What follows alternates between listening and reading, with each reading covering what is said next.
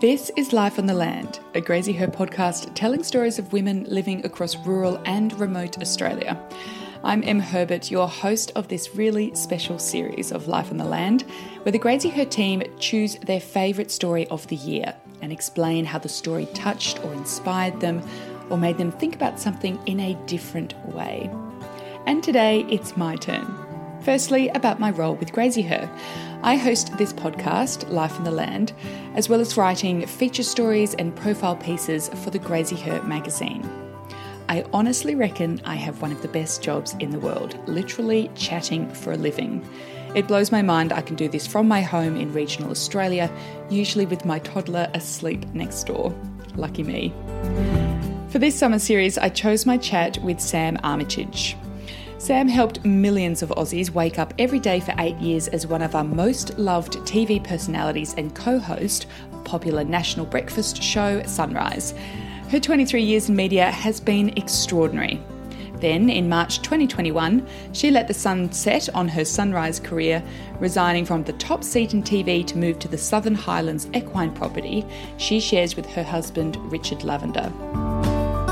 I chose this episode to feature because I just think Sam rocks. She's as warm and delightful in real life as she appears on the screen, funny and down to earth. I really loved hearing about her early years fanging on horseback around the snowy mountains and how growing up in the bush were such formative years to her life today. It really has been a full circle moment for Sam, and it was a real hoot to hear about it from the horse's mouth.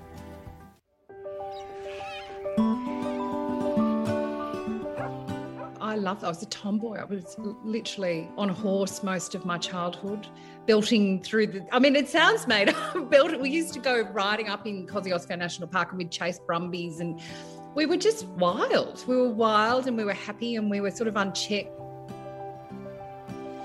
Hello everybody, welcome to Life on the Land, a Grazie Her podcast telling the stories of women living across rural and remote Australia. I'm Em Herbert, your host for today. Samantha Armitage helped millions of Aussies wake up every day for 8 years as one of our most loved TV personalities and co-host of popular national breakfast show Sunrise.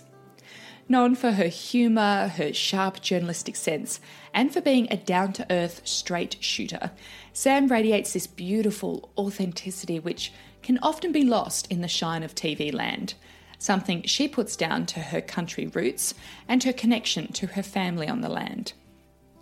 Her 23 years in media has been nothing short of extraordinary, covering historic moments like the Canberra bushfires, Brisbane's floods, and the trials of the Bali Nine and Schapelle Corby in Bali. She's reported from the East Timor conflict, the Cronulla riots, and the Christchurch mosque massacre, as well as Michael Jackson's funeral in LA, the Queen's Diamond Jubilee in London, and Meghan and Harry's wedding in Windsor. And then, last year, in March 2021, she let the sun set on her Sunrise career, resigning from the top seat in TV to move to the Southern Highlands equine property she shares with her new husband, Richard Lavender. I just loved this chat with Sam and her wonderful and refreshingly open insights into her life, her enormous career and what's next, including some surprise new reporting roles for Channel 7.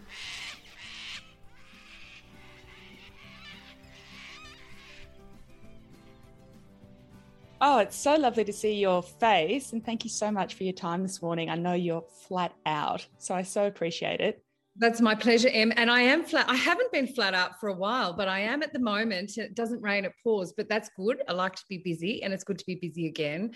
But everything's happening at the same time. Racing is about to start, and Farmer Wants a Wife has launched, and we're actually getting ready to record next seasons. So it's busy, but it's good. Yeah, flat out. How's it been hosting or guest hosting on Farmer? It's been really fun. I was thrilled to be invited, and it's sort of interesting how it all happened. You know, I left Sunrise last March and I had a break from all of that and it was terrific. And then Channel 7 came to me and offered me another contract. And I was sort of thinking, okay, right, I didn't expect this. And they said, look, what do you want to do? How about a bit of farmer? How about a bit of racing? You know, they were all things that either really appealed to me and really suited my interests. And most importantly, I think to me, it was away from the newsroom. I'd done 22 years in news-related programs, and that cycle is relentless. So to do a little bit of reality TV and a bit of horse race, I mean, sport is fun, and I've never done that before. So at this point in my life, it's a nice challenge to try your hand at something new, but also things that appeal to me, that I'm enjoying. It's a fantastic contract. I can't believe my luck. Well, it's lovely to also inject that warmth and lightness and love into your work. And, with those reality TV shows, what is it like behind the scenes? Is it legit? Are the relationships real? Yes, look, there's a lot of reality TV shows I would have said no to. I didn't ever see that I would position myself. No Love Island? No Love. You won't see me pop up on MAFS.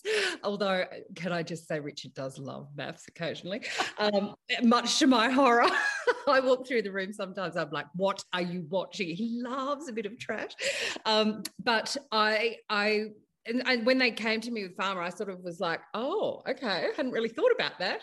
And I'm pleased to say part of the reason I agree to it is that it is, I mean, it's a reality show, it's got to be dramatic, but it's pretty genuine. I think the farmers are genuinely there to find love, and I think they've cast it extremely well this season. Those blokes and Paige are really fantastic. I really liked them. And they were genuinely there to meet someone. I mean, you're always going to have people, partners turning up from the city who might not be there for the right reasons, but I think you weed through. I mean, that's all part of it. So I'm pleased to say it's as genuine as reality TV gets, and it's done in a kind way. I wouldn't be part of something that's mean. That is not what I'm after these days. Absolutely. And part of the promotion was, you met your farmer, you've moved to the countryside. I'd love to just kind of quickly chat about that. I mean, how did you meet Rich, and when did you know he was the one? Well, I met Rich, I can't even remember how many years ago now. It's gone quite quickly. Everything's happened in quite a hurry for us, which is good. I'm glad. Probably 4 years now.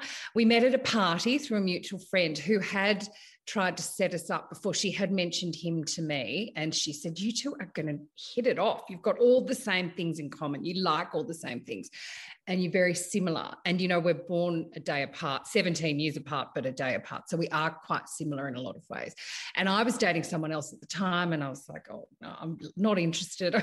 It wasn't really working, but I wasn't really, knowing how to end it. And then we met at this party, and the rest is history. He went off to Milan after that. He was going to go and do a shoemaking course in Milan. Oh, what? He's very interesting, my husband. He makes beautiful leatherwork. He does beautiful leatherwork belts and saddles, and he's very creative for a farmer. And so when we first met, he had booked in to do this shoemaking course in Milan, and he was he was divorced. He was trying to, just going to go and do a bit of travel and do this for fun and rent out his house. And I sort of thought, God, I've met this guy, and now he's going to take off to Milan, and if you love them, set them free, but this is great. And then it's funny how life turns out, isn't it? Because the drought, remember that terrible drought before this terrible La Nina. So the drought was hit, and we were about to run out of water through the Wingecarribee region and down to Shoalhaven. The rivers were literally about to stop.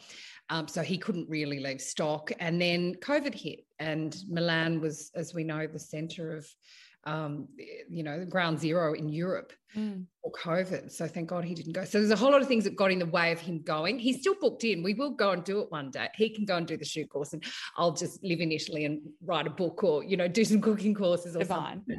Yes. And this is why I sort of rearranged my life, so we could make room and time for this fun stuff. So I wasn't just, chained to this job where I was getting out of bed in the middle of the night, and it was hard to go anywhere. I wanted to free up my life, and luckily I was financially and emotionally in a position to do that. So I just turned it all around.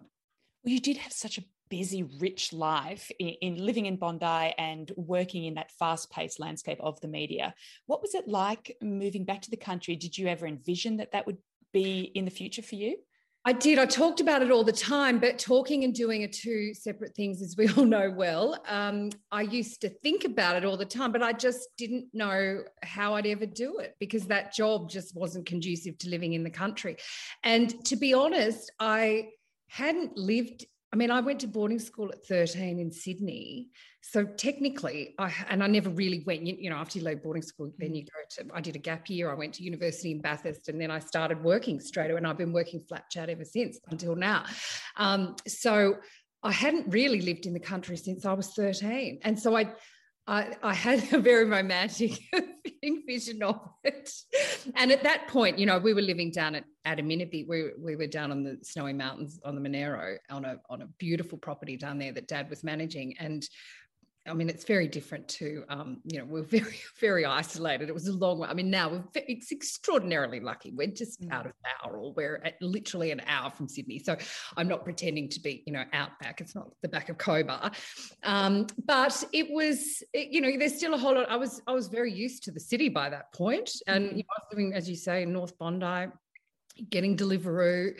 It took me, 4 minutes to get to work at 3 a.m.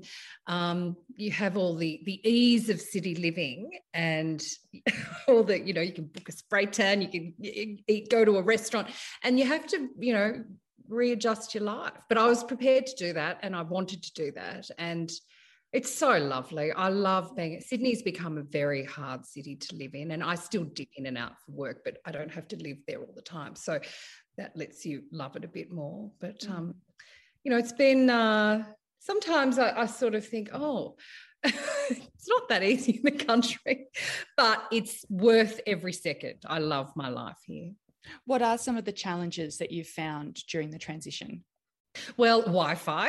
I all of a sudden, I always had, when I was doing the job at Sunrise, I tried to be a good mouthpiece for country and regional people because Mum and Dad were living, we lived at Adaminaby at Bolero Station for 25 years and then Mum and Dad bought a place out the back of Wagga. Dad's originally a hay boy. And so Mum and Dad were living out on the Riverina 20 minutes out of town. So they were a really good rock for me and a really good connection to the bush. I really knew what was going on out there and what country people were saying and thinking. And so all the things that they used to say, I mean, I still find them at Bowral, shocking internet, not enough resources, shocking management of water systems, appalling management of national parks, and no idea of how to respond to bushfires. There's a lot of things now that I live that I was talking about on air and that I'd grown up with. But now I really sort of go, wow, country people deserve better. Yeah. And they get very forgotten in the city. And I was in the city. I saw that firsthand. But you were still connected. So it's amazing how that bridge, that divide, it does seem to be a chasm that's widening. For you, leaving Sunrise, I mean, you were there hosting for 8 years. What was it like leaving in terms of your identity? Did you find that you had to, change or recalibrate who you were as a person? Yes, I mean, I'd never really, I tried very hard not to lose myself into that job and to think, and I promise you this, I tried really hard not to think that was who I was and to stay true to myself. And I think I did a pretty good job in that. But it was a pretty big job. And, it was you can get lost in that. And I can see easily how people in TV get lost in these jobs and they think that is them. Luckily, I always knew that the makeup and the hair, I mean, all the fake hair and the lashes, and I mean, it's all so fake. It was like a suit of armor for me. It was like a performance. And I felt most natural and happy when I take all that off. And I think it would be very worrisome to think that was who you really were. If you got caught up in all of that, that's where I went into journalism to tell stories because I loved writing. I was good at English. Mum actually signed me up for communications at Bathurst because I was like, I don't know what to do. And mum saw it before I did. And so it was a genuine love of storytelling and writing. I thought I'd do, print or radio. And so therefore, and then it all kind of took on another life, you know, where I ended up working in TV, and then it went from one step to another. And all of a sudden people walk up to you in the street and know your name, and you've got paparazzi sitting outside your door. My family was like, what has happened here? Who are you? Where did you come from? I was like, I don't know. So I never got too caught up in that. But in saying that, yes, when I stepped away, I did have to rediscover myself. I had to get back in touch with what was important, with who was important, because when you leave a big job like that, some people don't just continue the friendship. You know, it's truly amazing. And wow. Yeah, which is good. I'm happy to have that stock take. I was 45, and that was probably a good time to have it. Yeah. And know who your true friends are, which I always sort of knew that, but it was a good reminder and a good stock take. So, and look, it was nice to. It was the middle of COVID, so Rich and I, no one could go anywhere. So I was newly married. I just lost mum. It was a huge period of change in my life. So it was probably. I don't know, maybe cathartic to have to also then strip myself back and go, okay, who am I really? What are my true values and principles? And it's interesting, I don't know, that I went back to the country to do that. It's that full cycle thing. What did you end up coming back to? I mean, who are you really? What are your foundational values? Well, I'd always talked about them. And as I say, you know, sometimes your life goes off and you don't always live them. But I'd always been very honest. In fact, I was getting so much trouble for being so honest. I think television maybe and law would be the only places we'd actually get in trouble for being too honest. You know, honesty, I went back to, we had this extraordinary situation in my family where mum died in 2020 and dad had a stroke. So I'd lost one parent in the pandemic, which anyone else who experienced loss like that during the pandemic, it was just so extra traumatic and difficult. And dad had a stroke, and he's okay, but he wasn't. So I really had to, you know, everyone talks about going back to family, and my God, I had to just really go to ground and help dad. And we sold his property and got him out of that, moved him into town. So I really I reconnected with my brother, who I'd always kept in touch, like we were close, but he's 8 years younger, and Charlie and I had to sort of move dad together. My sister lives in London, so Charlie and I took charge, and that was kind of lovely in a strange way, because, you know, Charlie was only 6 when I went to boarding school. So to know him now as a man, he's such a wonderful bloke, and to go through that together was quite extraordinary. So reconnecting with family was probably the biggest thing for me at that point. And, you know, I'd married Rich.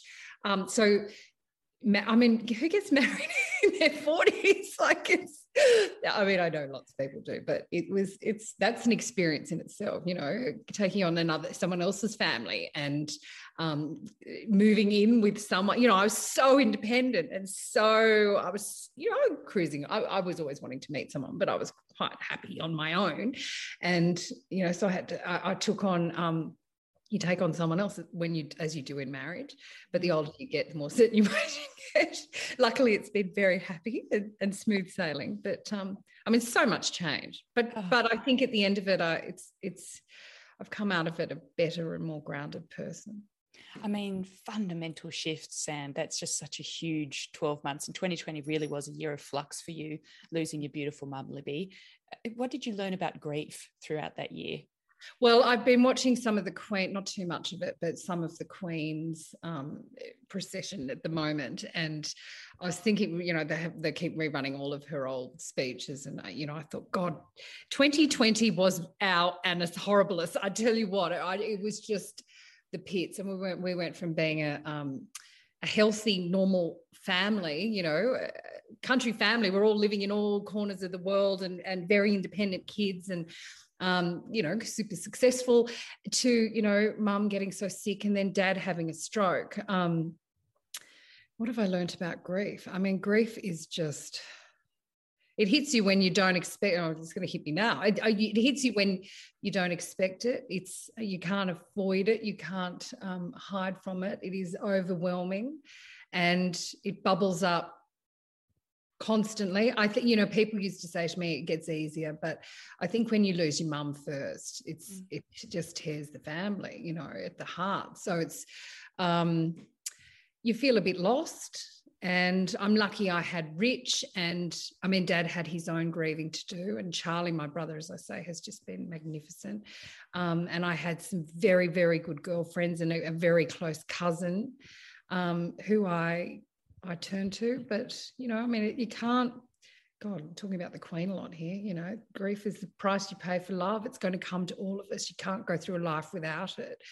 And so therefore you just have to sort of grip onto it and use it to push you or better you or fuel you in some way. That's not being very eloquent, but yeah, you have to ride it, because otherwise you just fall in a heap. And yet it's okay to fall in a heap sometimes too, Yeah, absolutely. And I'm so sorry for your loss. It doesn't matter what age or stage you are in life. You always need your mum. So it's a shitty experience that we're all going to have to go through. But you did have a beautiful end to that year with your marriage to Rich, which I think you planned in 3 days. Why did you choose to have such an intimate wedding during COVID? Well, because we had to. We couldn't have anything else, but I'm actually quite glad it turned out like that. It was, why we did that? Because something good had to come out of 2020, and it wasn't my idea. Our neighbour was here having a drink on Boxing Day afternoon, and we're all sitting outside in the sun having a champagne, and she said, you know what, you guys should just do this. And Rich and I looked at each other and we're like, and Dad was here. And we're like, yeah, let's. So I ordered a dress online from Colours and Patty. It turned out it was squished up in this little ball of Express Post. and it's amazing. We had 10 people here. Richard's cousin, a mate of mine, Charlie, my brother, his wife and Dad, and one of Richard's daughters. The other one was in Byron Bay having a party. We're like, Sash, it's okay, you can stay Byron. But look, it was lovely. I really love that we did it like that, and we still promise all our friends we will have a big party, and we will. But this happens; you just never get around to it, and then you do the price costings for these things. Can I just say, having a party in the country is really expensive. Put it on your list that you're going to take to the Prime Minister. Yes, the price of portaloos and marquee hire. So it's. Then you sort of think, oh, well, we're coming out of a pandemic. Do we want to spend 80 grand feeding other people for one night? Or, so we'll see if we have a party. But I'd like to at some point. But, it was nice. It was what it was all about. It's what marriage should be all about, not spending 80 grand on a market, but just, we'd found each other. We wanted to make a commitment, and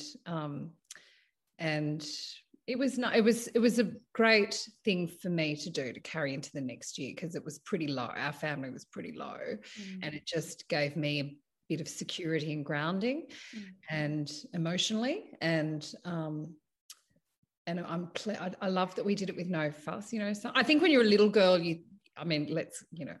I consider myself to be an independent, strong woman of 2022, but I think we all, as little kids, as little girls, fantasize about what our weddings are going to be like in the big frou-frou dresses. And I just kind of knew deep down that would never be met, that I'd never be in the big veil and the big meringue dress. That I love that we're here in a house that we love, in the garden with people that we love. And, I had a ribbon in my hair, and I had a gorgeous simple dress. It was just it's so me. It's so and it's perfect for my age.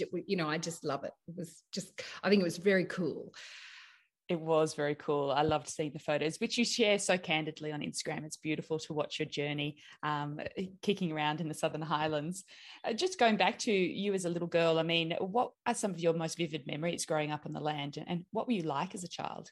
Well, I was incredibly shy, and I'm not joking. I was painfully shy. One of my earliest memories is, when you're at parties in the country and kids are running around in the garden, and all the mothers are inside making salad and the fathers are out at the Barbie.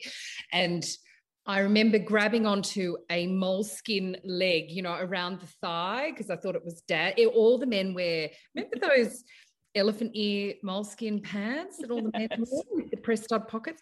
So when you're a toddler, you know, you're at thigh height. And so I grabbed a leg of what I thought was Dad, you know, grabbed around a leg and looked up this tall man, and it wasn't my dad. And all these men were laughing. You know, Dad was one of the other men in the group. And I just remember being so absolutely embarrassed and mortal. And I used to just blush up my neck and go red. So that stays with me forever.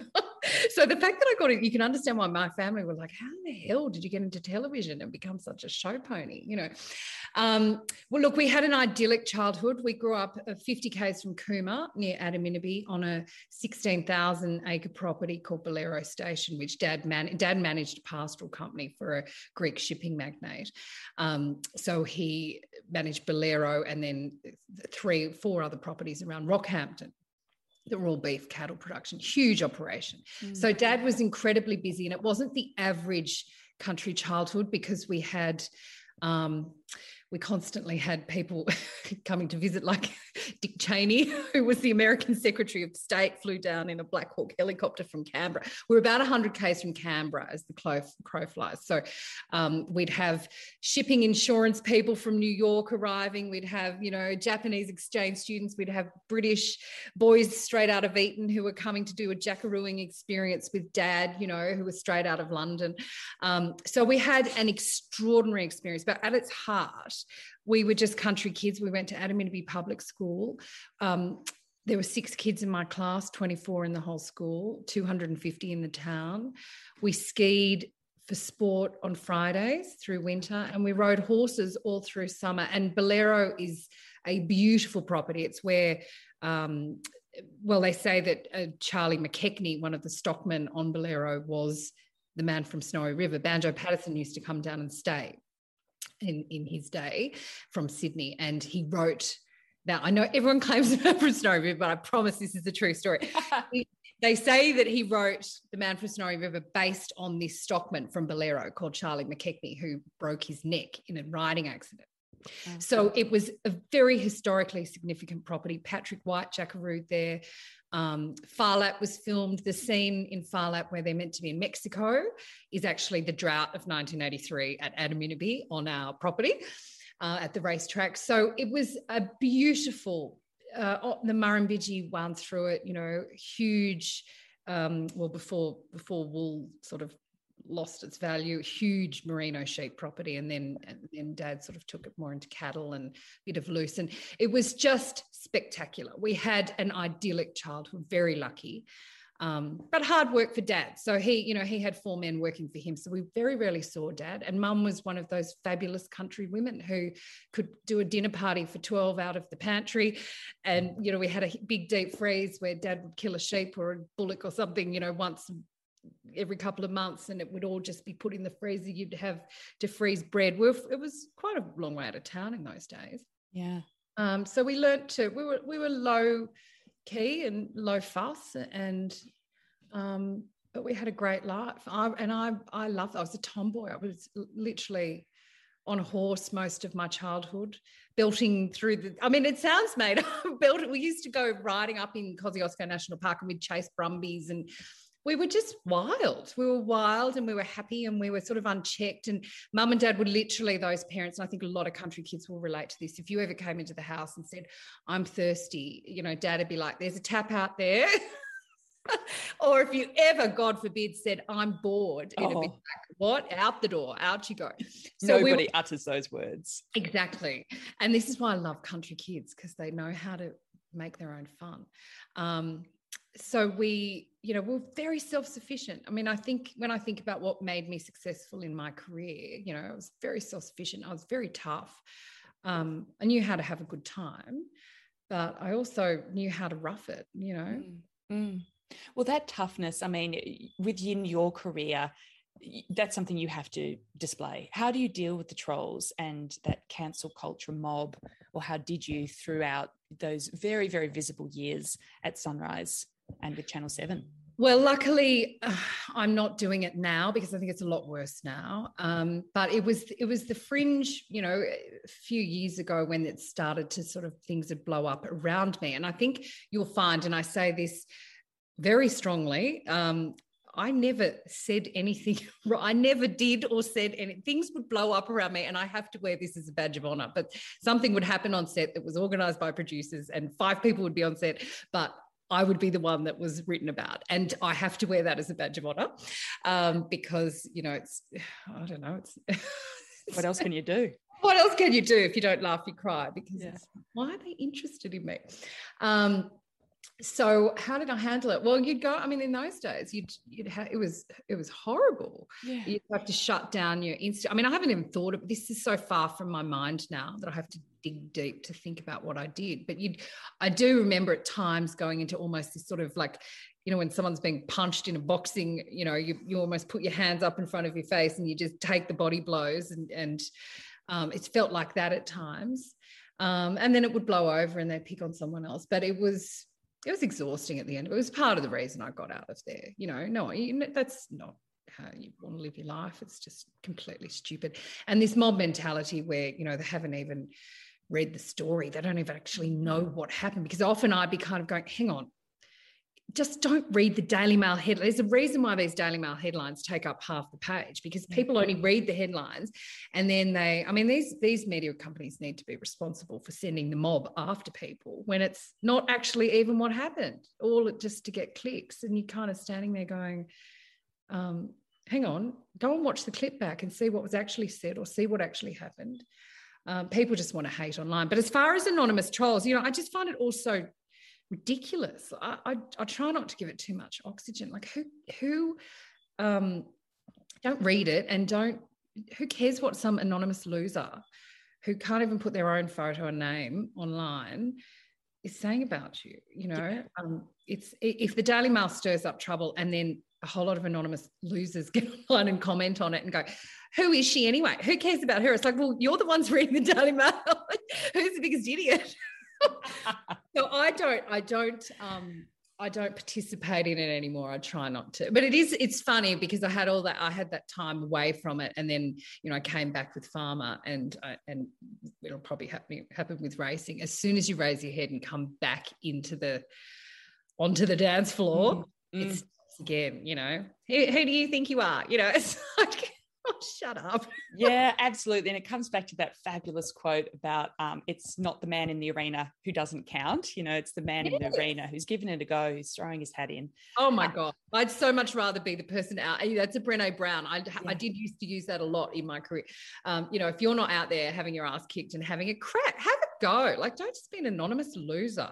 It's so laughable that anyone would take that sort of stuff seriously. If you're out there putting yourself out there, doing whatever, it's ridiculous. It's kind of funny, really. Well, it says more about them than it does you. But, for those coming through, and I think about female journos and young women in media who probably look to you as an inspiration. What would you say to them about getting through? They come here to tell stories and they want to be good at their job.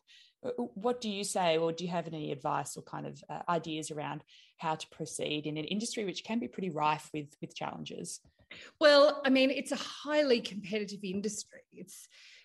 TV, it's just it's just unbelievably competitive. Most of the people in there would literally push their grandmother down the stairs to get the next job. And it was a very different era for me coming through. I know I'm starting to sound old when I say stuff like this, but times have changed. Women are far more supportive of other women these days, far less threatened. When I came through, it was like the Wild West. And if you did, you'd get put into these jobs by the male executives, can I tell you?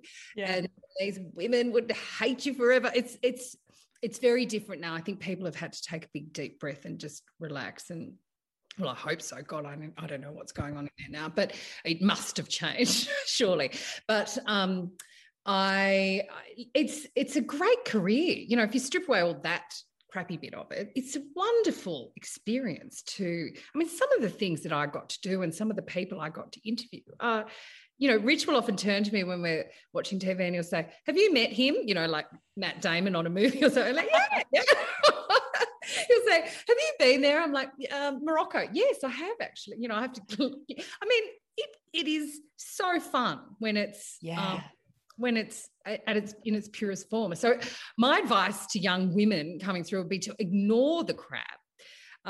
Do your thing, be nice to everyone, conduct yourself well, enjoy the ride because it can be fantastic, and just don't get caught up in the politics. I was talking to, I ran into Gemma Acton, who's just divine from Seven. She's a business reporter with Seven and a wonderful woman. And I ran into her at the hairdresser the other day. We're having a great gossip. And she said, I just love it. I just sail in, I do my thing and I sail out. And I was like, that is what you need to do. That is the key to it. Don't get bogged down in the politics. Don't get caught up in the crap. Don't read the comments section of the Daily Mail. And just be yourself, because that's what I do. I didn't know how to bullshit. I probably should have been a bit better at bullshitting and I would have had an easier time. Well, I think the longevity of your career certainly stands for something, Sam. I think that people loved your humour and how much of a sharpshooter you are. It's extraordinary that you were so shy, because you come across as such a warm and, an extrovert. Do you think you're an extrovert? No, not at all. And when we're, and this actually, back to your earlier question, how have I rediscovered myself? With Richard's, like now in normal world, in normal living, at a dinner party with people I don't know. And of course, I had this experience where I married a man who was older and met a whole new group of mates of a different generation. And I can be I surprised myself, because all of a sudden I thought, oh, I can be very quiet and very reserved in a new scenario. And that is obviously my default. That's my personality. A lot of the, on television, look, I'm not saying I can't, listen to me, I can talk underwater with a mouthful of marbles, but I am quite reserved, and I like that. I'd much rather be, if the pandemic taught us anything, it's that extroverts are so annoying sometimes. I'd much rather be an introvert. Or probably the best of both, an extroverted introvert. Well, I did not watch the Emmys, but I watched a bit of the news report on the Emmys the other night, and the actors carrying on stage. I was like, oh God, they're annoying. And Richard's like, oh God, they're annoying. I thought, oh, I love this man. That's so great. Looking back at your career now, you've probably had lots of time to reflect, but got some exciting projects. You work on your podcast. I mean, what's that like as a medium, and what do you enjoy about it? I love the podcast. I do that for Stella. I write for Stella Magazine, which is a News Corp magazine, and this is the podcast through them.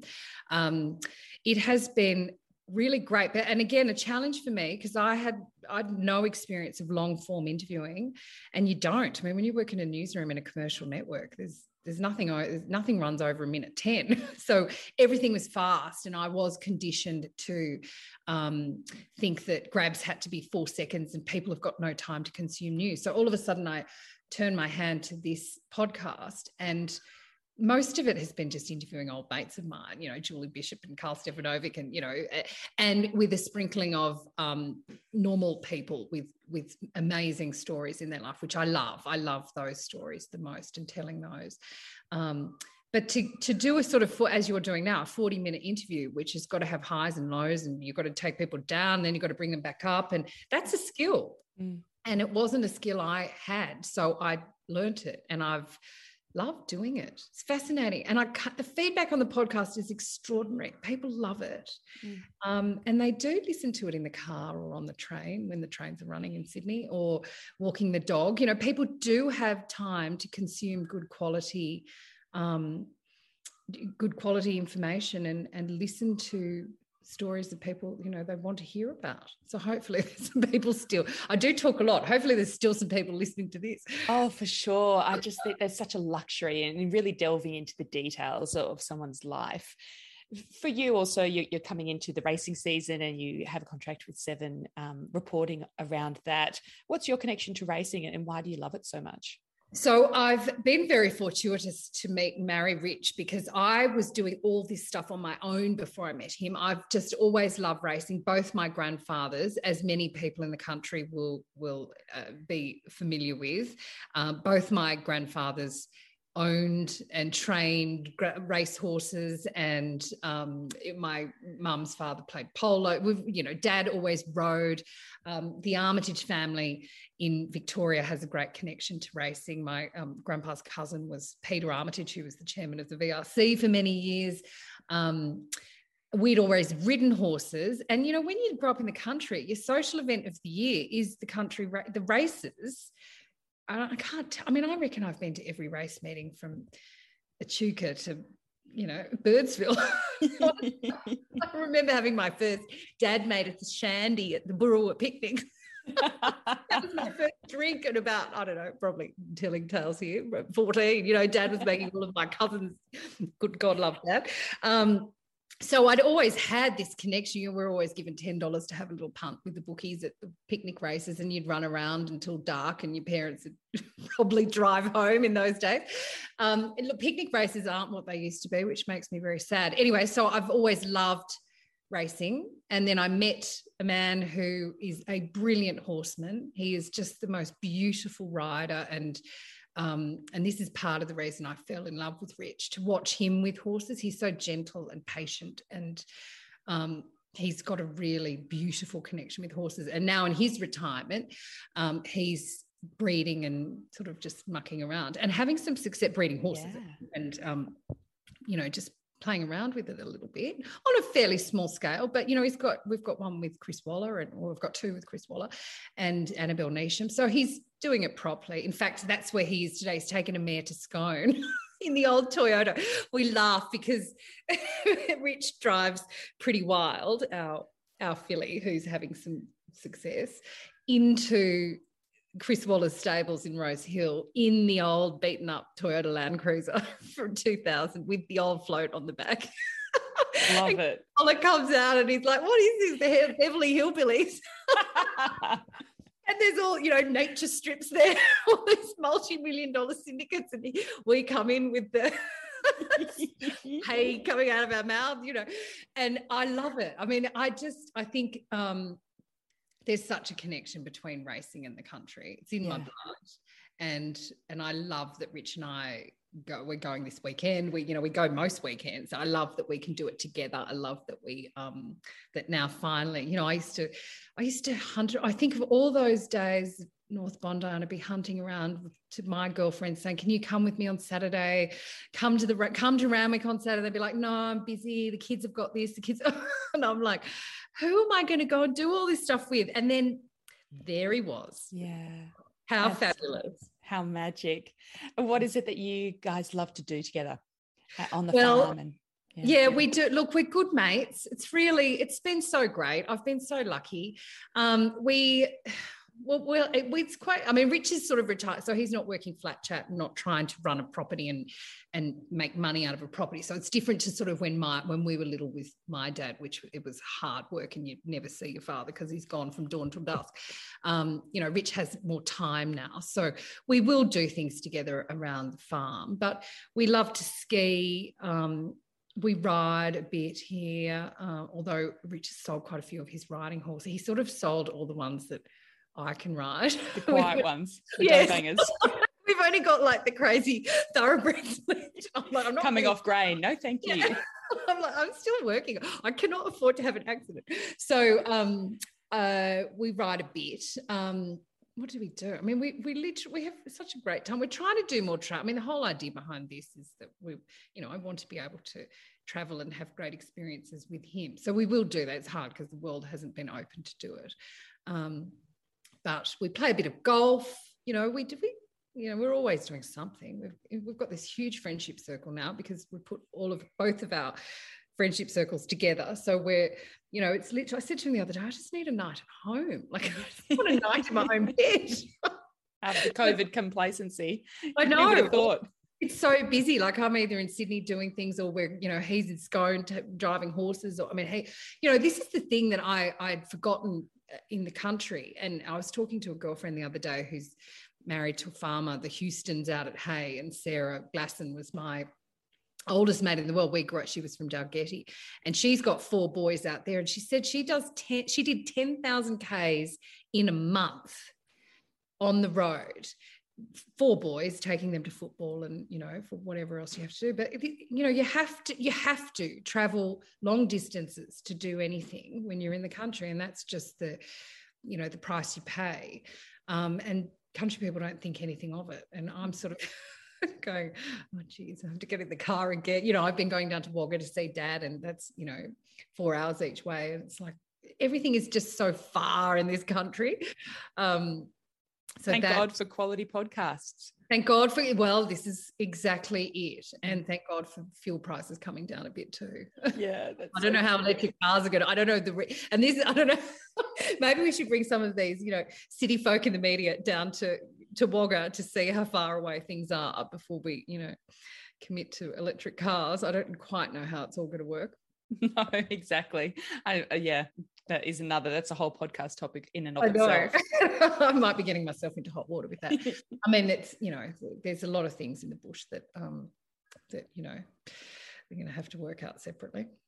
And meeting Rich, obviously, you know, that comes with another role, which is stepmom. You have 2 beautiful girls who are your stepdaughters. I can't stand that word. Stash is 21 and Grace is 24. So I fit in quite nicely in between. Like, I'm actually the midpoint between their age and Richard's. So with the translator. Yeah, well, I try to be, but there's a lot of stuff I'll say to the girls, like, what does that mean? Is that a good thing? Like, what is going on?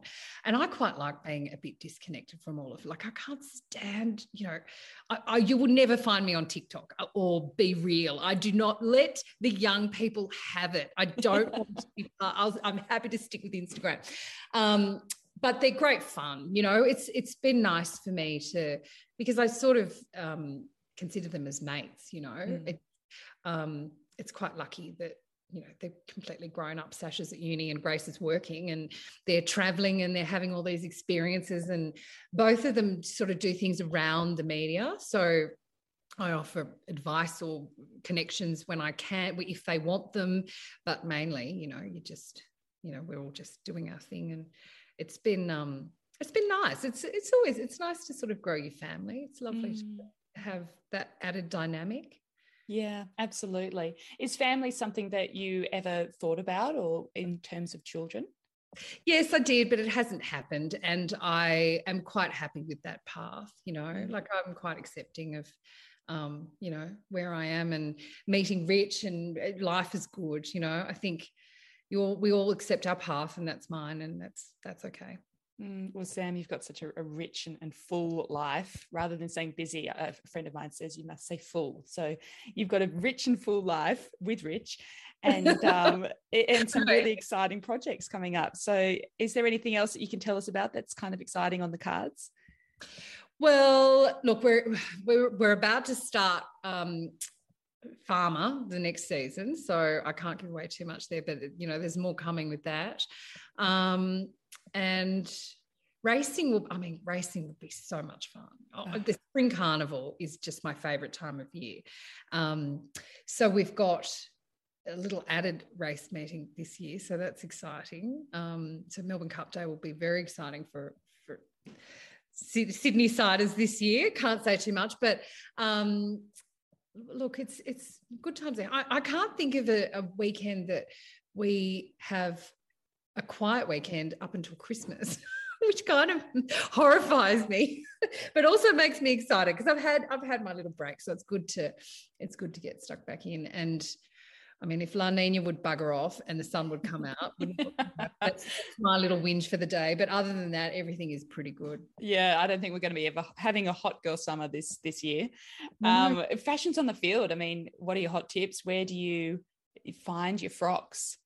Oh, well, see, I've had to come out of hibernation with all of this, and I'm using a brilliant stylist called Susie Iskander, who's a Melbourne girl, who's helping me and all the 7 racing girls.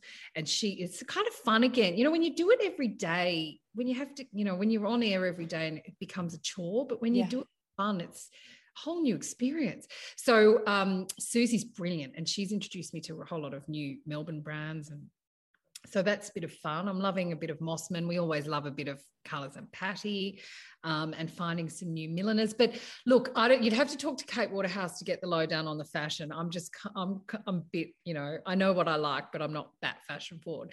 But I think it's going to be colourful. I think everybody is so ready to have a party and be out again, that I think there will be colour. I think it will be pretty zhuzhy. I think everyone will be making a huge effort, and I love that. We go to the races most weekends, as I said, and I have a look around, and I think I love everything about racing. I love it from the horse perspective and how magnificent these animals are and how skilled these jockeys are. But I love that, Randwick, you look down the Randwick lawn and it's full of people in colour and dresses and hats, and they're having champagne, everyone's having fun, and it's just fabulous. What a great way to spend a Saturday.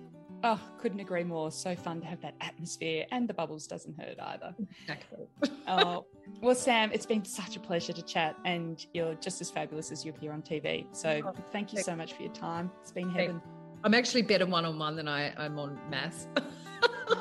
I have to say, as an introvert. So thank you. I appreciate that.